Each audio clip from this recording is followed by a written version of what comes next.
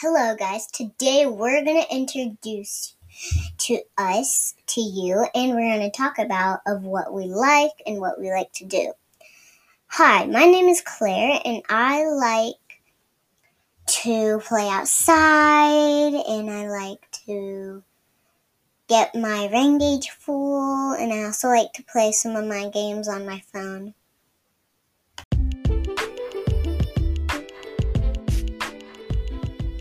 Welcome to Mouse Ears and Butterbeer, episode number 2. This is kind of a smorgasbord episode. As you heard from the intro, we're going to spend some time chatting with my 6-year-old Claire, and then we're going to jump in and explore some of the craziest Disney and Harry Potter theories that we've ever heard of. Let's get to it. Awesome, Claire. What are some games you like to play on your phone? I like to play Roblox and Gacha Club and Gacha Life. Yeah? And Toka Life. What's your favorite game to play? I can't choose. I think Roblox. Roblox? That's pretty awesome. How's the rain gauge coming? I know it rained a little bit this weekend, right? Yeah. It's doing pretty well. It's almost half full. Whoa, no way. It's at 1. It's at 1? That's pretty awesome. Well, guys, this weekend we did something really, really fun. We watched some of our most favorite movies. Claire, what did we watch? Harry Potter! We did. We watched, which episodes did we watch? 1, 2, and 3, and 4? We watched 1, 2, 3, and 4. We had a little movie marathon. It was pretty awesome. You'll have to comment and let us know if you guys have movie marathons sometimes too. So we just sat down. We watched them in order so far. And Claire, which one's your favorite movie out of those?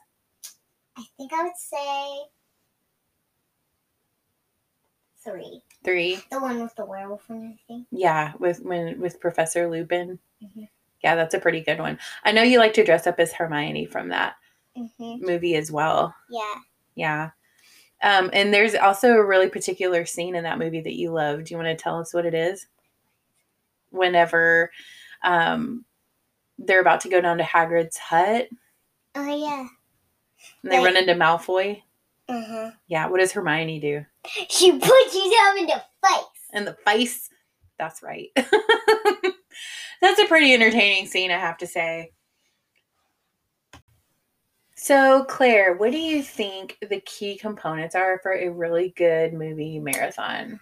I think maybe like comfy blankets, pillows. For sure. Like all kinds of pillows, like different shapes and sizes, right? Yeah, and definitely the comfy ones. Yeah, the comfy ones. And snacks. Of course. What are the best snacks to have for a movie marathon? You can't choose. You love all of them. Yes. What did we have? We had some cheese balls, some cheese puffs, and we had some drinks, and we had chips and queso, tacos. What else did we have? That's probably about it. We kind of picked up some dinner along the way, too. That's pretty good. Can you think of anything else that's good for a movie marathon? Good movies, I guess, huh? Harry Potter. Harry Potter. I know. We'll have to get some like butterbeer or chocolate frogs next time, right? That would be really awesome. Oh, and chocolate ones. And chocolate ones. For sure. So we're actually traveling to Harry Potter World pretty soon. And where are we going to stay? Cabana Bay. Cabana Bay. Is that your favorite resort at Universal? Yes. Yes. What do you like about Cabana Bay? I really like the lazy river and the pool. Yeah. I love all of it. Yeah. The rooms are really cute too. I like the decor. I think it's really fun. It's really a fun place to stay, and they have a really good gift shop there and good food, right? You want to know what my favorite resort is? What? The Disney boat. The Disney boat? I do love a Disney ship too. What do you like about the Disney boat? I can't choose. Well, what are some of the things you like? I know you like the ice cream. Of course. Swimming. And movies by the pool. Kids club. What do you guys do in kids club? Because parents aren't allowed. We literally play. Play. Do you watch movies and stuff? Yes. Yes. Do you color? What else do you do? Oh, I know something that we're totally forgetting about that you love about the Disney boat. Bippity Boppity Boutique. Yeah. What do you like to do there? What kind of makeovers do you get? I remember I got a pirate name, and her name was Mary Goodwater. That's right. That's right.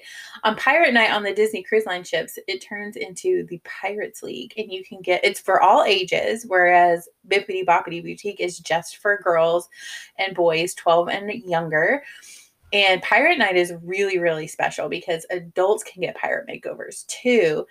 And it's actually really affordable. It's like $45 and you get so much stuff, right? Like you get face gems, eye patches, swords, and you get, as Claire said, your very own pirate name. It's amazing. Well, we've had a blast talking about Disney Cruise Line, the parks, Universal.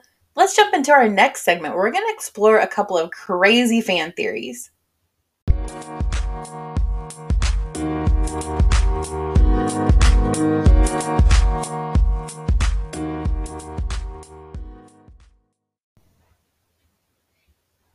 So as we were watching the Harry Potter movies this weekend, it really got me thinking about the Defense Against the Dark Arts position.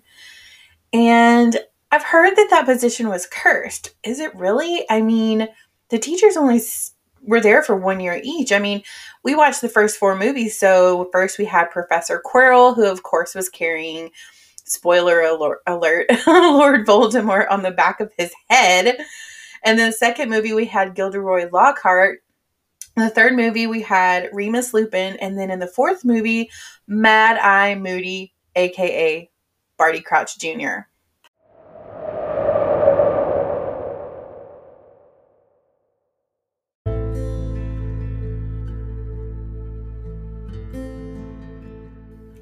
And of course it goes on. In the fifth movie, we see Dolores Umbridge. And then, before Professor Snape finally gets his turn at the position.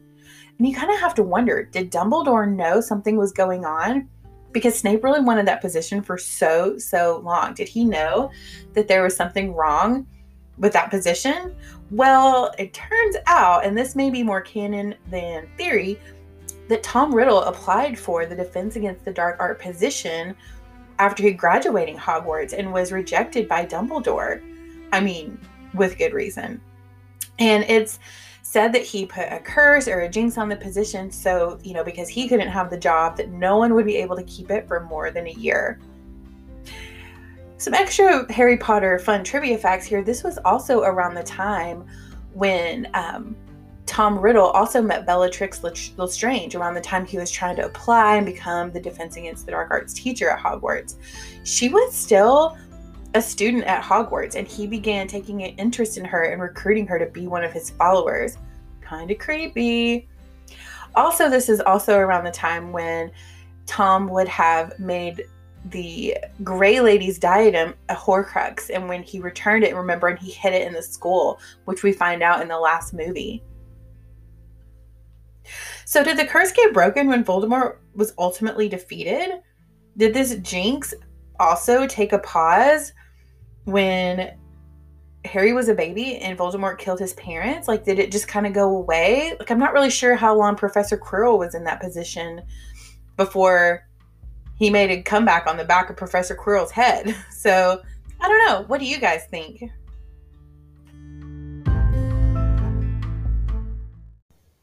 All right, this next theory is going to just blow your mind. Let's talk about Mary Poppins with a Hogwarts crossover. What?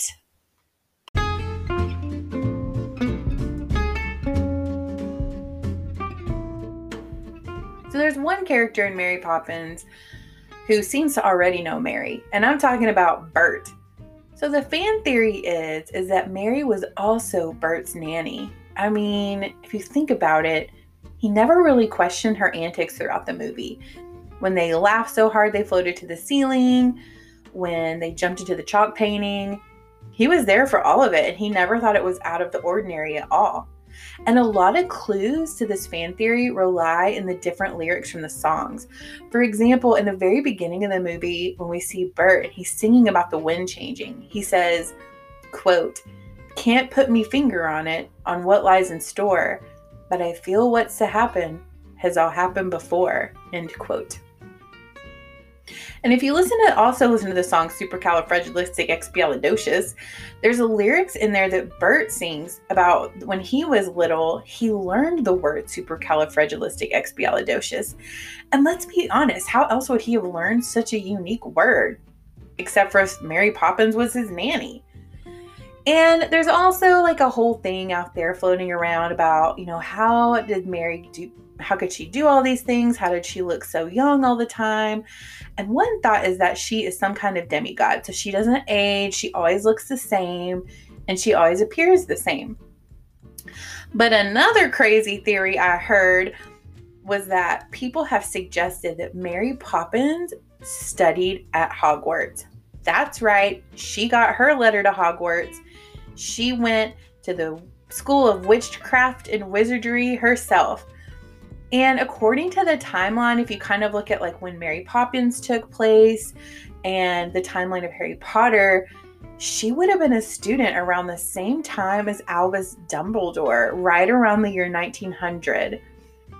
Isn't that crazy to think about Mary Poppins and Dumbledore being like besties at Hogwarts? I don't know.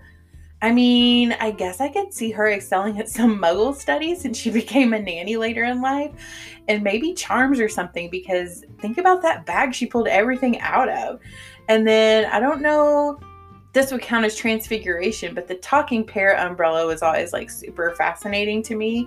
I mean, I guess, ultimately she really had a grasp on Wingardium Leviosa to be flying around everywhere like she did. I don't know, maybe the umbrella talking parrot would be care of magical creatures. I'm really just not sure. But there is a lot of debate out there as to whether the Sorting Hat would put her in Ravenclaw or Hufflepuff. Honestly, I see a case for both. So let me know in the comments, what do you think? Was Mary Poppins a Ravenclaw or was she a Hufflepuff?